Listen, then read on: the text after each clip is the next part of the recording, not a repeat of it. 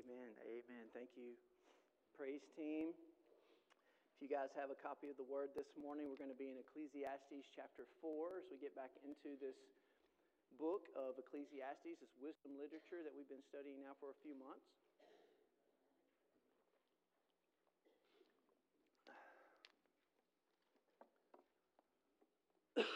Excuse me. Ecclesiastes chapter 4, so you may be very familiar with some of the verses in this chapter, and it just brought me to this place where I was just really thinking about how Solomon, as we believe, is the author of this book, and he's looking at life again from that temporary perspective. He's like, I've tried everything. I've seen the righteous suffer. I've seen the wicked prosper. I've seen man work his whole life to build up everything that he could possibly imagine just to lose it all or to die and give it to somebody else. He sees that this sense of injustice in the world, that just because you are living your life according to God's righteous standards and laws and ordinances and trying to strive after God, it still does not guarantee that you're going to be immune from suffering. It does not guarantee that you're going to be immune from injustice or oppression or trouble. And so Solomon's trying to reconcile all of these things in his heart and in his mind. And again, if you're not careful, if you just read the book of Ecclesiastes, and sometimes if you just pull sections of it out of context, it could really come across as a book that is depressing. Because Solomon oftentimes, he's like, everything's meaningless. Like, what's the point? You know, and he's getting to that point, and we get to that point sometimes throughout the book itself, but really at the end of the book, we really get to the meaning and the purpose behind it all. But it's natural for us to wrestle with these things. That's what I appreciate about the book of Ecclesiastes. It's because we wrestle, we struggle, we ask those questions, and we wonder, Lord, what are you doing? Why is this happening? What's the point? What's the reason? What's the purpose behind it all? And today, we're going to talk about friendship. We're going to talk about friendship. It has been said that a man is poor who has no friends. Think about the friends in your life right now.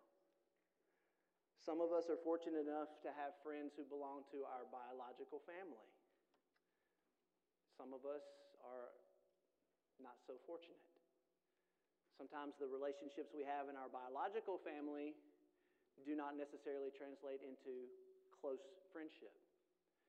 Some of us have really good friends, they're ride or die friends that have been there with you from the very beginning, and they're those people that you can count on, and they're going to be there for you, and they're going to stand up for you even when they know you're what? When you're wrong. You have some of those friends, you're fortunate. And then the other part of that is that God gives us a church family where we are bound and we find agreement and harmony and fellowship with believers, brothers and sisters in Christ, where we can establish friendships within the context of a church family. And man, I thank God for my church family. I thank God for you guys. I don't know how people make it without a church family. They figured it out, I guess. But to me, it's almost impossible for me to imagine what my life would be without you guys. To have those people there for us, especially in our time of need. You know, if you can count the number of true friends that you have in your life on one hand, I would think that you're probably a very blessed person. I mean, when we talk about really true friends, we may have a lot of acquaintances, we may have a lot of people who we're friendly with, but you know what I'm talking about. Those people in your life that right now, you could call them any time of the day, any hour of the night, and they would not hesitate. They would drop everything that they were doing, and they would what? They would be there for you. How many of those people can you count on your hand? And there are some people who have trouble counting. They have trouble identifying who are those friends. And so the title of my message, just to go ahead and give you the punchline away, is that what a friend we have in who? In Jesus. What a friend we have in Jesus. And that's where, when I read this chapter 4 of Ecclesiastes, we're going to kind of work through it together here in just a moment. But it's just like everything that Solomon is talking about and struggling with, Jesus just keeps coming to the forefront. And I'm like, wait a minute, that's Jesus. Wait a minute, that's Jesus. Wait a minute, Solomon, of Jesus. Frustrated with right now is resolved in the person of Jesus. And that's what we have in him. What a friend we have in Jesus. And so let's work through Ecclesiastes chapter 4. I'm going to read the first 6 verses and we'll get started this morning. Listen to what Solomon says. He says in verse 1 of chapter 4, the book of Ecclesiastes, he says, "Again, I saw the oppression, all of the oppressions that are done under the sun, and behold, the tears of the oppressed. And they had no one to comfort them." They didn't have a friend. On the side of their oppressors, there was power. Dead, there was no one to comfort them.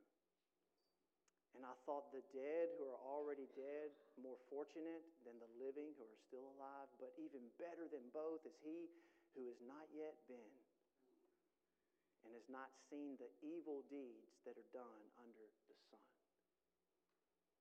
What's Solomon saying? He's saying it's better that you're not even yet what?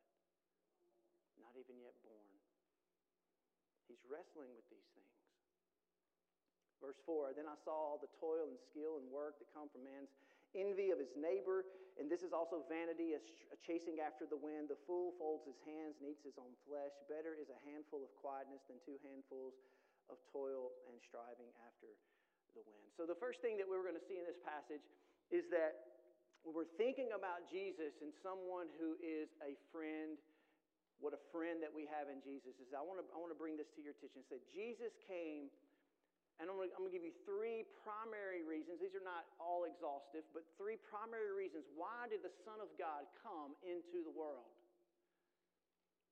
What was God moved by? What moved the Son of God to step out of his place in heaven, in the glorious place in heaven that he was in, to humble himself, take on human form, to become a man, and he came to this earth for many different reasons.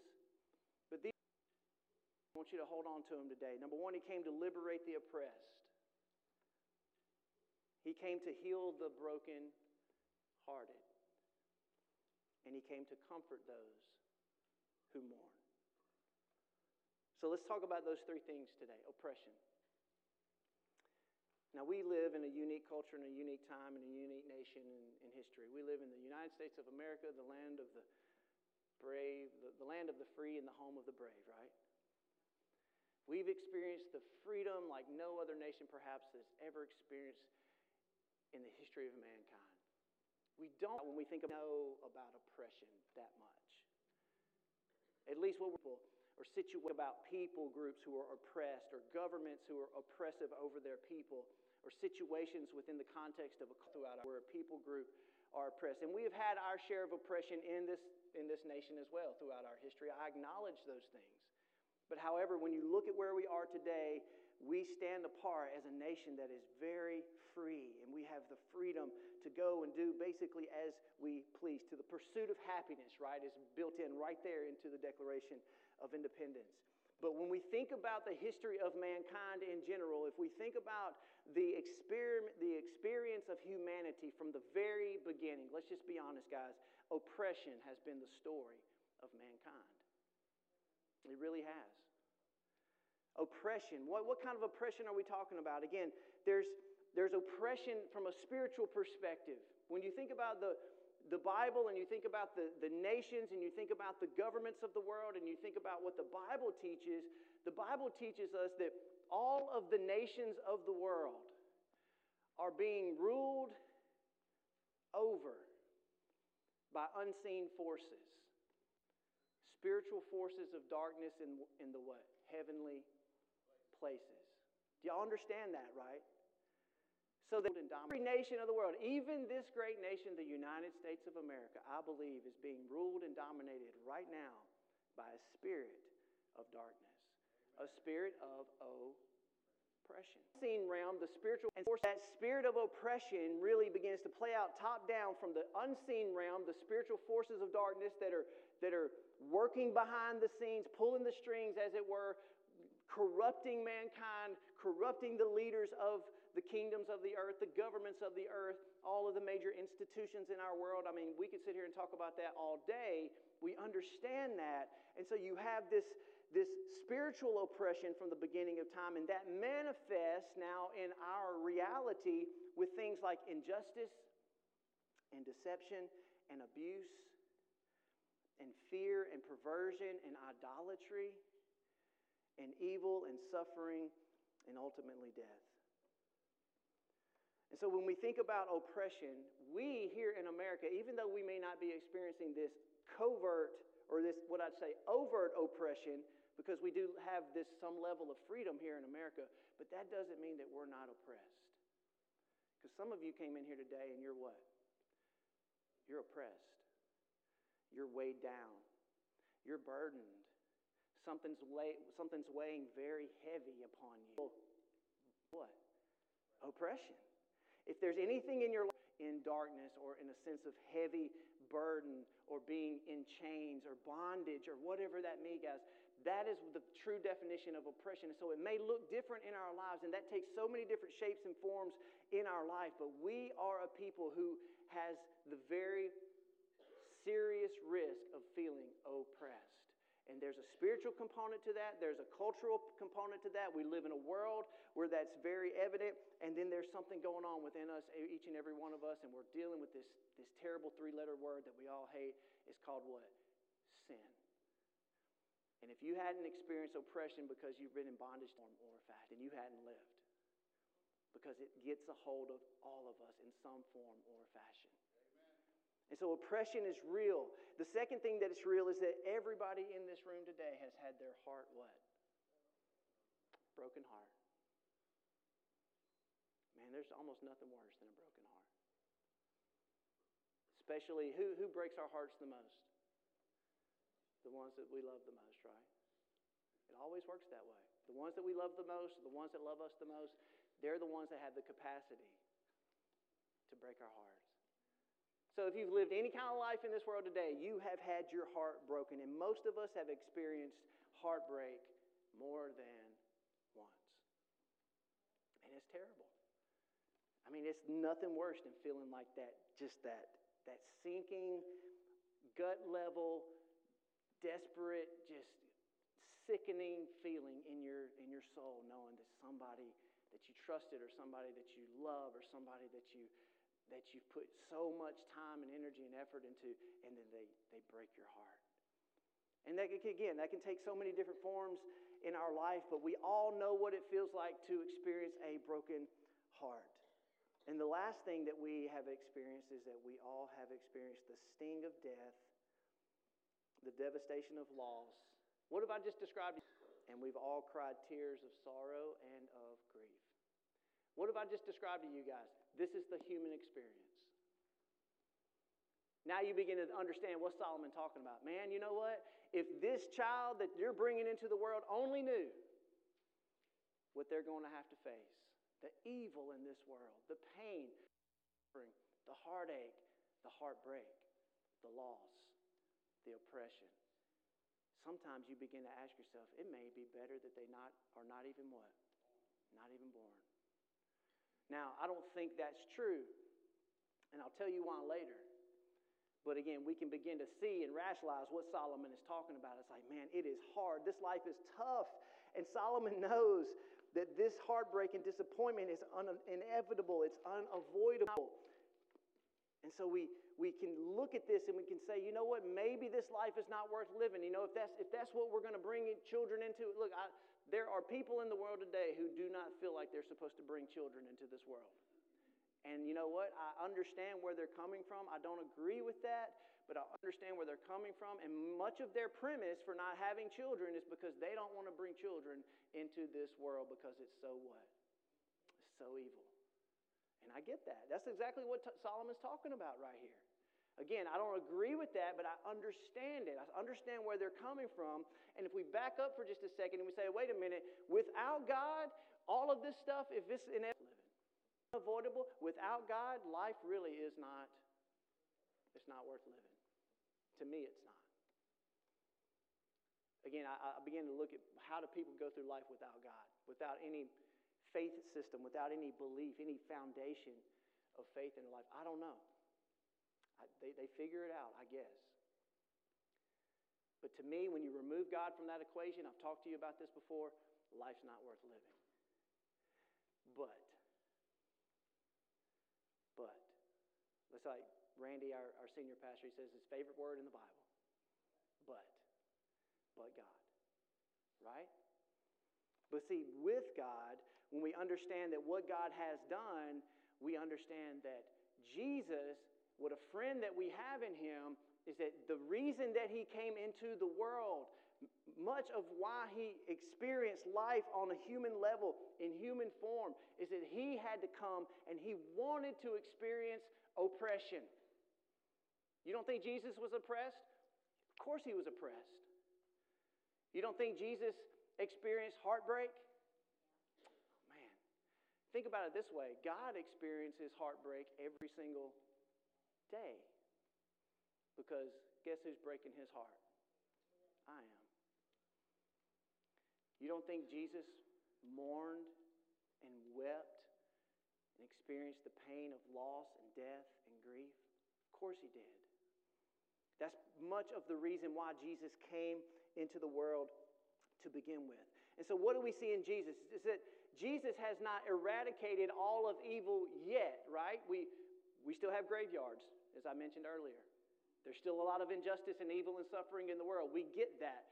But there is a promise that there's a coming day, on that day, when Jesus returns, is that He's bringing an end to all of the oppression and bringing an end to all of the heartbreak and bringing an end to all the mourning and the loss. Because what does He tell us? He says, on that day, I will make a new heaven and a new earth, and I will wipe away every tear. There will be no more suffering, sin, sickness, or death. That's a promise. And so we look to Christ and we understand that that's the reason why He came, to provide these solutions for some of life's biggest problems. So if you have your Bible, flip with me real quick. Look at Isaiah 61. If you turn to your right, turn to the right in your Bible, just a few books over to the right. You're going to go to Isaiah 60.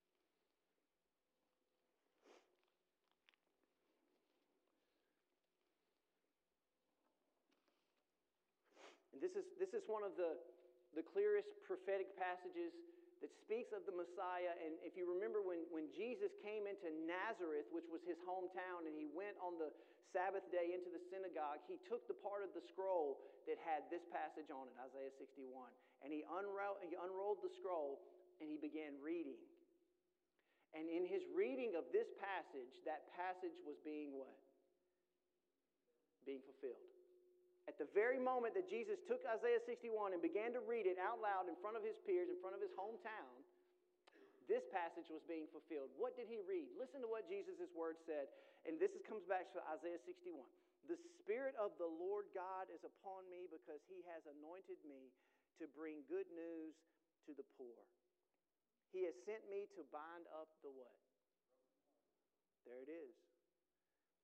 To proclaim liberty, freedom to the captives, and the opening of the prisons to those who are bound. He came to set the oppressed what? Free.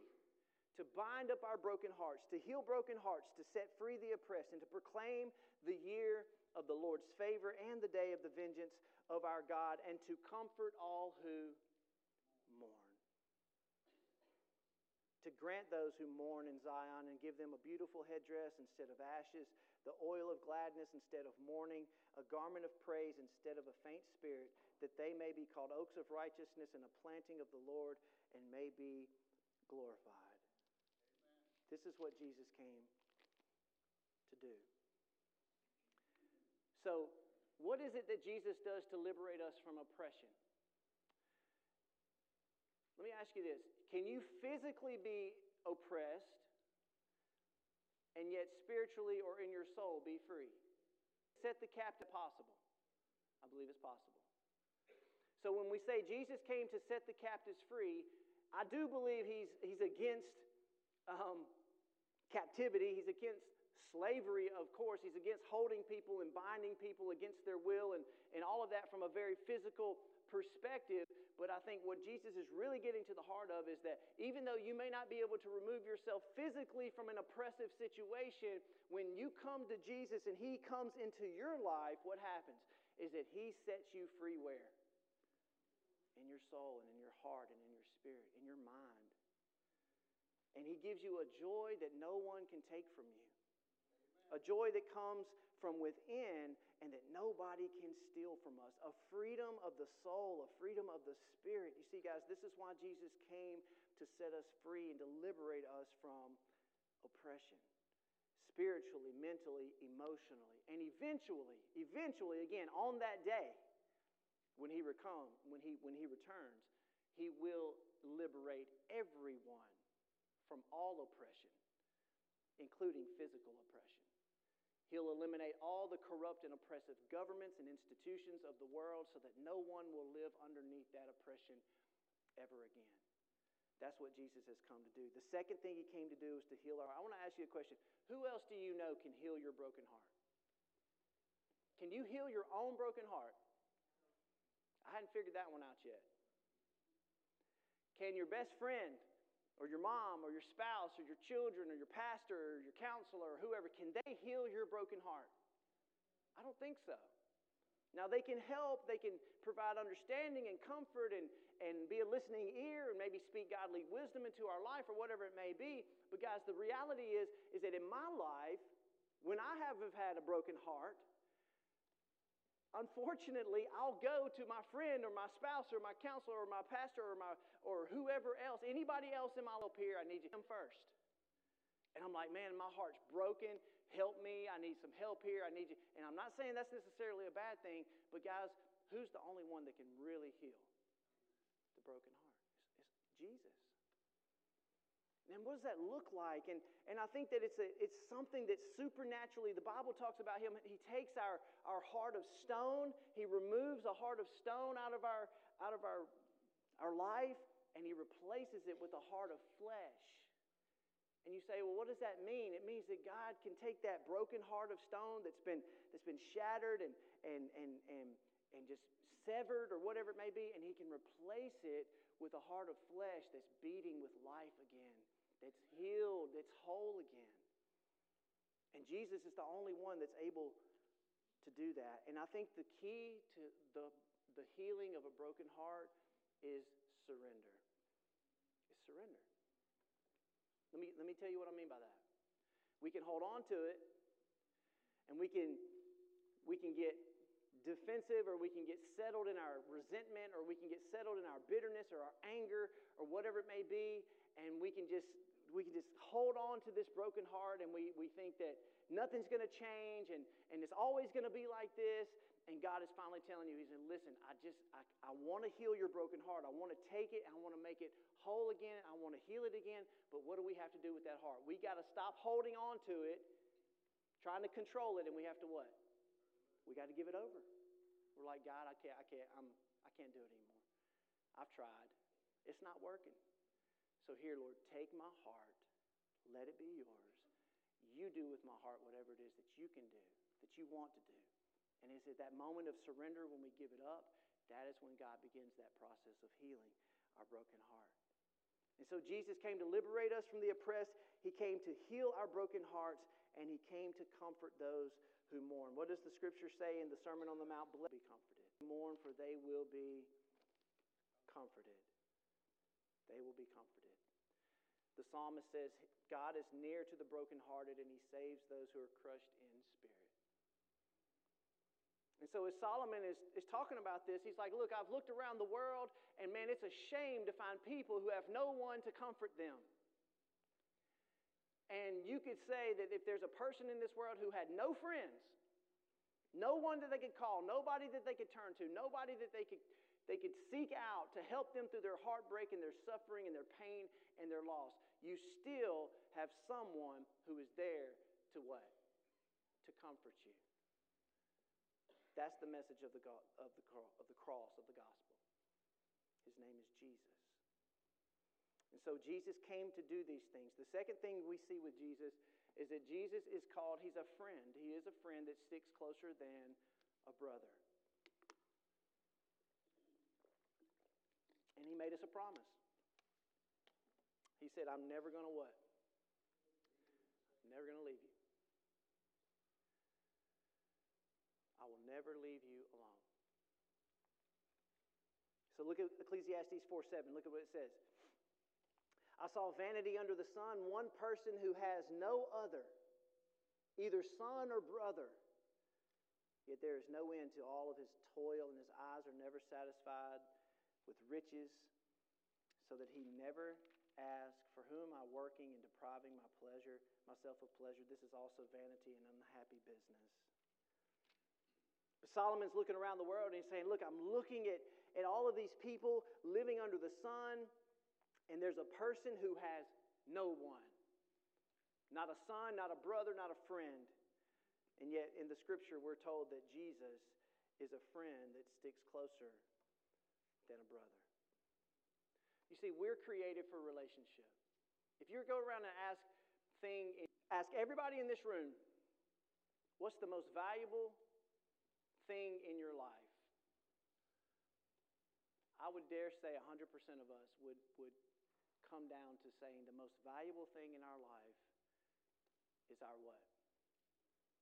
Our relationships. You could have all the money in the world, and if you're all alone, what good is it to you? You could have the best job in the world. You could have the highest fame and popularity of anybody, whatever you may think that the people have accolades and fame and popularity, but you don't have anybody to share it with. What is it? It's nothing.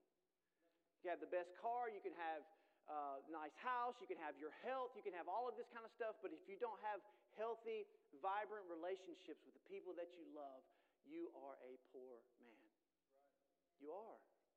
And so relationships is what life is really all about. And that's what Solomon's getting at here. He's saying, I'm looking around and there's somebody that doesn't even have a son or a brother. Nobody to be there for him when they need him the most. And so we have these gifts from God, again, these relationships that God gives us. But you know what I've learned, and you've probably learned it as well, is as much as we love our family and our friends and even our church family and all the people in our life, eventually everybody's going to let us down.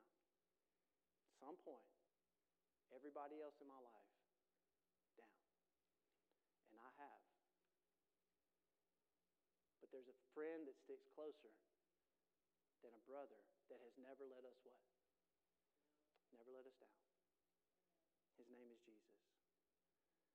And so there are times when we fear this reality of being alone, or maybe we've isolated ourselves, or whatever it may be, and we have to remember that we are never alone, not for 1 second. You see, Jesus, He's promised to never leave or forsake us. He says that He will be with us always, even to the end of the age, and that there is a friend who sticks closer than a brother.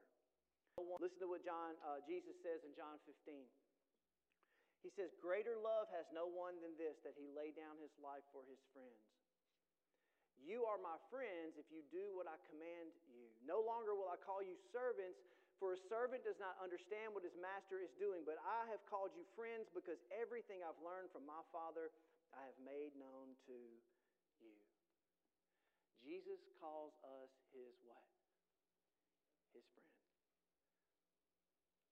Man, we take that for granted. And He's our best friend.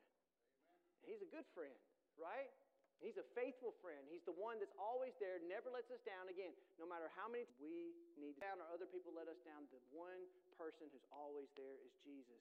And we need to take advantage of that. And the next part of that is that He's promised to be with us and never leave us alone. So how does that work? Well, you see, in the scripture, Jesus talks about giving us the gift of the Holy Spirit. You remember in John 14, 15, 16, what a powerful passage that is. And if you go back and read that, Jesus is talking to His disciples and He's reminding them He's got to go to the cross. His time of suffering is about to happen, and they're still confused about it. And He's like, listen guys, I'm about to go away. And they're like, no way, Lord. You can't leave us now. And he said, no, as a matter of fact, it's better if I go away. And then they're really like, what are you talking about now? What do you mean it's better if you leave us now? He says, because until I leave you, it will not be possible for me to send to you who? The Holy Spirit. And it's a fascinating concept because we see in the person of Jesus, when he came into this world and he wrapped himself in human form and he became a man, he was limiting himself to be at one place at one time. You understand that, right? So in that day, when the disciples were with Jesus, if they wanted to be with him, they had to be where he was. He says, wait a minute, I'm going away to be with my Father, and when I go away, I'm sending you who? The Holy Spirit, so that wherever I am, you may be also at all times. Because the Spirit is going to come where? And live inside of you. Dwell in you. The Bible says in John 14, I will ask the Father, and he will give you the advocate to be with you forever. It says, you know him, and he abides with you, and he will be in you, and I will not leave you as orphans. I'm not going to leave you alone. So it is better that Jesus went away in the right hand of the Father, because when sending the Holy Spirit to us, now, wherever you go in this world, you take who with you? You take him with you. The Holy Spirit's with you. What a friend you have in Jesus. Amen. He's always there. The third thing that Jesus does is that he will lift us up when we fall, and he will help us in our time of need. Look at what it says in Ecclesiastes 4:9. Two are better than one, because they have a good reward for their toil. For if they fall, one will lift up his fellow, but woe to him who is alone when he falls and does not have another to lift him up. Might prevail against one. Two lie down together, they keep warm, but how can one keep warm alone? And though a man might prevail against one who is alone, two will withstand him, and a threefold cord is not easily broken. Anybody in here stumble a little bit in their walk? Anybody ever fallen flat on their face? Amen. It's hard to get up from that, isn't it? But we have the kind of a friend, a Savior, Jesus, that when we stumble, if we're walking with him, he's going to help us and try to prevent us from what? I begin falling. But what happens? At least me, I'm hard-headed. I stray away from him. I begin to wander off the path of righteousness. I begin to kind of wander away from the Lord. And then all of a sudden I start to stumble, and there's no one to help me, to catch me from what? Falling. And I'll fall on my face, make a mess of my life. And thank God we don't have a Savior. We don't have a friend that comes to us and points his finger and says, see, I what? I told you so. How dumb could you be? I knew you were going to make a mess of your life. That's not the kind of a friend that we have, is it? No, he comes to us, and he probably has one of those sighs. But he doesn't come with condemnation, does he? He says, look, it's going to be okay. Come on. Get up. Get on your feet. Let me dust you off a little bit. Now, stay what? Stay close to me. Let's walk this thing together from now on, because last time you got away from me, you started trying to do this on your own, and I wasn't there to catch you because you moved from me. I didn't move from you. You started to wander away from me. You took this path that you thought was going to give you something that it didn't deliver, and now all of a sudden you ended up flat on your face, and you made a mess of your life, and you have all these consequences that you're dealing with. But it's okay. I still love you, and I'm here for you, and we're going to lift us together. Isn't that the picture of a true friend? He's there to lift us up when we fall and to help us in our time of trouble. He's not there to shame us or condemn us, because you know what, guys, what I've learned in my life, that when people blow it, they are harder on themselves most of the time than anybody else. They know how bad they've blown it. Amen. We don't have to tell them. We don't have to remind them. He knows, and we know. But we have somebody who's there to lift us up. You know what I was thinking about? Thinking about the incarnation of Jesus Christ. Have y'all ever considered this? And just something, the way my mind works. He decided the minute that God made this plan and he decided Jesus, he decided the Son was going to come into the world and become born as a human. Like, do you realize that the minute that Jesus was conceived by that immaculate conception and he was born into this world, it's like at that point, there's no going back. Like, Jesus is bought into the human race. He became what? One of us. Think about that for a second. The God of the universe, the creator of the universe, said, I'm going to become a human. Once you go that far and you're born and you take on human form, guess what? Jesus is still human right now. Did you know that? He's still a man. Man right now. His humanity when he died and resurrected and went back to heaven. Jesus is still, there is a man right now, a son of Adam sitting at the right hand of the Father. That's commitment. He's like, I'm in this thing with you guys. Like, once I'm in, I'm all in. Like, there's no going back. He came in all the way. He didn't hold anything back. He's like, I'm here. I'm committed. And I'm coming into this world as the Son of God, but also as the Son of Man. And I'm coming so that I can help you because I have experienced life on every same level that you've experienced it. I've experienced temptation in every same way that you've experienced it. I know what it means to have a broken heart. I know what it means to suffer. I know what it means to grieve and to mourn. I can identify with you in your weaknesses and in your suffering. That's what Jesus came to do. He's like, I'm all in, guys. I'm committed to this relationship. Think about it. I mean, he's bought into us. And he's there for us to help us through the most difficult times of our life. It says we do not have a high priest who's unable to sympathize with our weaknesses, but we have one who is tempted in every way as we are, but he was what? Without sin. He passed the test. He had to pass the test. He was tempted, but he passed the test. Let us then approach the throne of grace with confidence so that we can receive mercy and find grace to help us in our time of need. Now, I want you to go back and think about your life just for a moment. Do it. Just kind of do a scan of your life. Think about the most difficult times of your life, the times that you needed God the most. In my experience, I think back on those times, and I'm like, how did I get through that?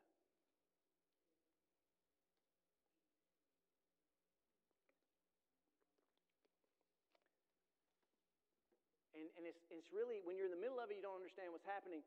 But you get on the other side of that, and you look back years. I don't even know how I made it. Like, there's years of my life. I'm being straight honest with you guys. There's years of my life that's a blur. I don't remember much about it. It's just a blur. Very difficult times of my life. And I look back on that time, and I'm like, how did I even make it through? Like, I don't even know how I was functioning at the time. And then I realized that, well, there's only one way that I could have ever made it through that, is that Jesus had to carry me through. Amen. Thank you, Jesus. I began to realize, I'm like, it wasn't me at all. Like, this was all him. He had to carry me through the storm because there's no other way I can explain making it through the difficult times, the most terrible times of my life, the strength and the desire even to guess what? Here I am. And here you are. You're still what? You're still here. You're still striving. You're still through the most difficult times up. And you think about it, that's Jesus carrying us through the most difficult times of our life.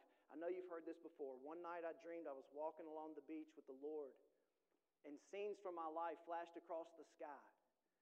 And in each I noticed footprints in the sand. And sometimes there were two sets of footprints, but other times there was only one. And during the low periods of my life, the most difficult times of my life, I could see there was only one set of footprints. And I said, Lord, you promised, why were you walk with me always? You would never leave me. So why, Lord, when I needed you the most, why were you not there for me? And the Lord replied, it was at these times that you see only one set of footprints, my child, because those are the times that I carried you through. It was his footprints, not mine. And that's the friend that we have in Jesus. Amen. three-strand cord is not easily broken. Just a little side note to say something real quick about that is that if you take 3 cords, 3 ropes, and you weave them together, man, you make a really strong bond, something that is unbreakable almost. And you think about every relationship that you have in your life, marriage relationship, parents, spouse, siblings, friends, coworkers. If you're able, there needs to be 3 people involved in that relationship. You, your loved one, and who's the one in the middle? Jesus is that 3-strand cord that he holds that relationship together so that that relationship is not easily broken. Just a little side note. The last thing I'm going to share with you is this. Jesus, so better was a poor and wise youth than an old and foolish king who no longer knew how to take advice. For he went from prison to the throne, though in his own kingdom he had only been born poor. And so Solomon's looking at this and he's like, look, it's better to have a young, poor person who's experienced some humility in their life, but then they are exalted to become what? To become the king. People will follow that man. Why? Because he's what? He's humble.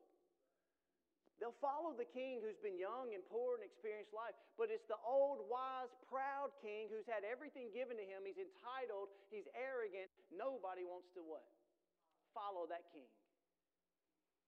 What a friend we have in Jesus. What does the Bible say about Jesus? He is the King of kings who became what?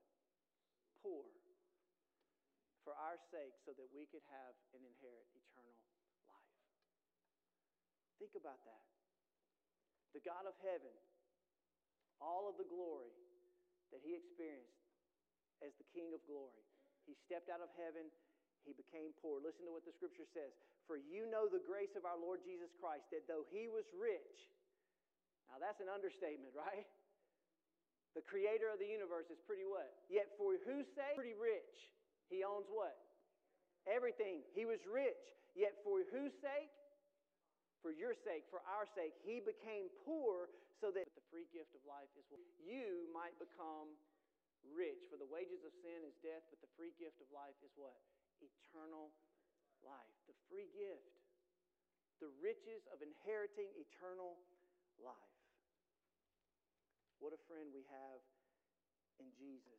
In Philippians 2, the Bible says that even though Jesus was by very nature God, he did not consider equality with God something to hold on to, but he humbled himself, right? He made himself likeness of a king. He took on the form of a servant.